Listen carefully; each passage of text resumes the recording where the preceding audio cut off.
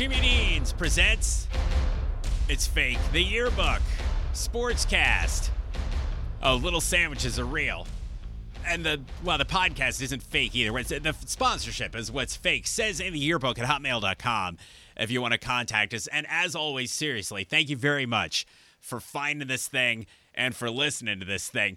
And a correction. Last week, we said North Dakota State's 30-game football winning streak was snapped. The Bison had actually won 39 in a row before it was snapped. We weren't looking ahead. Sometimes a mistake is just a mistake. I'm your host, Doug. March Madness edition at the unheralded opening day of the Big East Conference Women's Basketball Tournament. The first day did not include nationally ranked UConn, and so did not include nationally ranked Paige Bueckers. It only included the league's 6 lowest seeds, all of whom had losing records. So while Butler and Providence played an afternoon game on a Friday, stuff was still being plugged in and prepared for the tournament's next day. And after the Butler-Providence game, now this is everywhere in sports over the last several months, after the game, the arena was so quiet from 3 stories up, you could hear a quiet, casual conversation down on the arena floor. So Butler and Providence were winding down a close game, and a good game when around mid-afternoon, the Creighton women's team rolled by, not literally, their suitcases rolled by as the Blue Jays strolled by to their locker room to get ready for their 5 o'clock tip-off to their game. In the final seconds, as Butler shot for the win, but missed and Providence won, Creighton's Temi Sarda was already standing in the tunnel in uniform and appeared to be the first Blue Jay to get suited up. That's significant, and we'll tell you why in a minute. Sarda's a senior, so Creighton's next loss is her last game. But she's been doing practically alone what everyone thought everyone in sports would be doing. The thought was, when sports came back, all athletes would have to wear face coverings while they were playing, not just on the sidelines. So in the NHL playoffs over the summer, players would be skating around wearing full face coverings and huffing and puffing. Remember when the state of Pennsylvania was going to require the Pittsburgh Steelers to wear masks on the field during games, not just on the sidelines? That didn't happen. And it turns out, in just one example from last summer, runners. If you're a jogger, just a jogger who jogs around your town, runners were not required by health officials to wear masks while running because it would be suicidal to run over the summer and huff and puff with your nose and mouth covered. But Creighton's Sarda is in such good shape.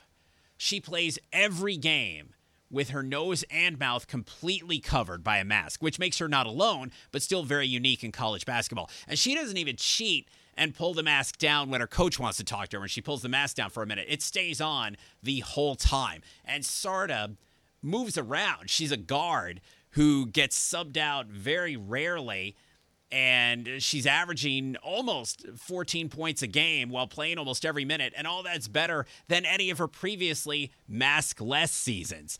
In January, Temi Sarda told Omaha's news leader she doesn't even realize that she's wearing the mask anymore. And for the last time, it's not Carta, it's Sarda. She also said the reason for the mask is to protect herself and also everyone around her. Now, like all the other Creighton players and all the other players in college basketball, Sarda also wears the mask while warming up. When teams come out to warm up and go through the layup line and stretch, they're all wearing the masks, and then everyone takes them off, or most players take them off for the game. Now, at the Big East tournament, that's big because Sarda was already masked up more than 45 minutes before the start of Creighton's game. Then she went out and played all 40 minutes of game time. So after almost 3 hours of real time covered up by a mask, Sarda had set a personal record with 26 points. All this while observers were sitting in climate-controlled chairs waiting for the game to be over so they could leave the arena, run out onto the highway, and just rip the masks off. Then Sarda went out and set a new personal record the very next day with 29 points while playing all 40 minutes. But don't say, "Are you kidding me?" That is so weak. Why are people still doing that? Creighton and Sarda did lose in the Big East semifinals, so no March Madness. But the last we saw of Temi Sarda in the semis, she again wore the mask and played all 40 minutes of her last game. Sort of like the NHL playoffs, Gonzaga men's basketball now begins the part of the season that's become the only part that matters. Yeah, we should say, don't get excited. This is not an indictment of the NHL. This is an NHL-friendly podcast. We love the regular season and the postseason. But the league, the NHL, takes the regular season standings. No matter how rock solid the NHL regular season standings look, the league takes them and turns them on their ear in the playoffs when things get unbelievably tight and unbelievably different. Gonzaga is how we used to pronounce it, but it's pronounced Gonzaga. Wasn't the first small team to rip the brackets wide open in college basketball. Penn in the 1979 Final Four called, not Penn State, Penn. But Gonzaga patented being a small-time team that proved small-time teams could annually be a threat to actually win a championship. But then the team that patented being a small-time team that proved small-time teams could annually be a threat to actually win a championship had to watch as Cinderella George Mason beat them to the Final Four. Then Virginia Commonwealth also made the Final Four first. And then came the questions, which could be called unfair. UConn went forever without making the Final Four, and now the Huskies have won 3 titles.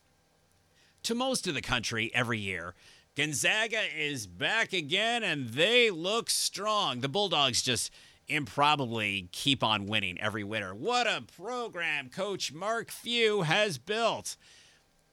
But in the Pacific Northwest and WCC country, the WCC is Gonzaga's league, there are questions and concerns about how the Bulldogs have gotten vastly talented, yet every year they seem to labor in the NCAA tournament before ultimately not winning the championship. Now, recently, Gonzaga has been really close. The Bulldogs did make the 2017 title game, and it took everything North Carolina had to fend off Gonzaga.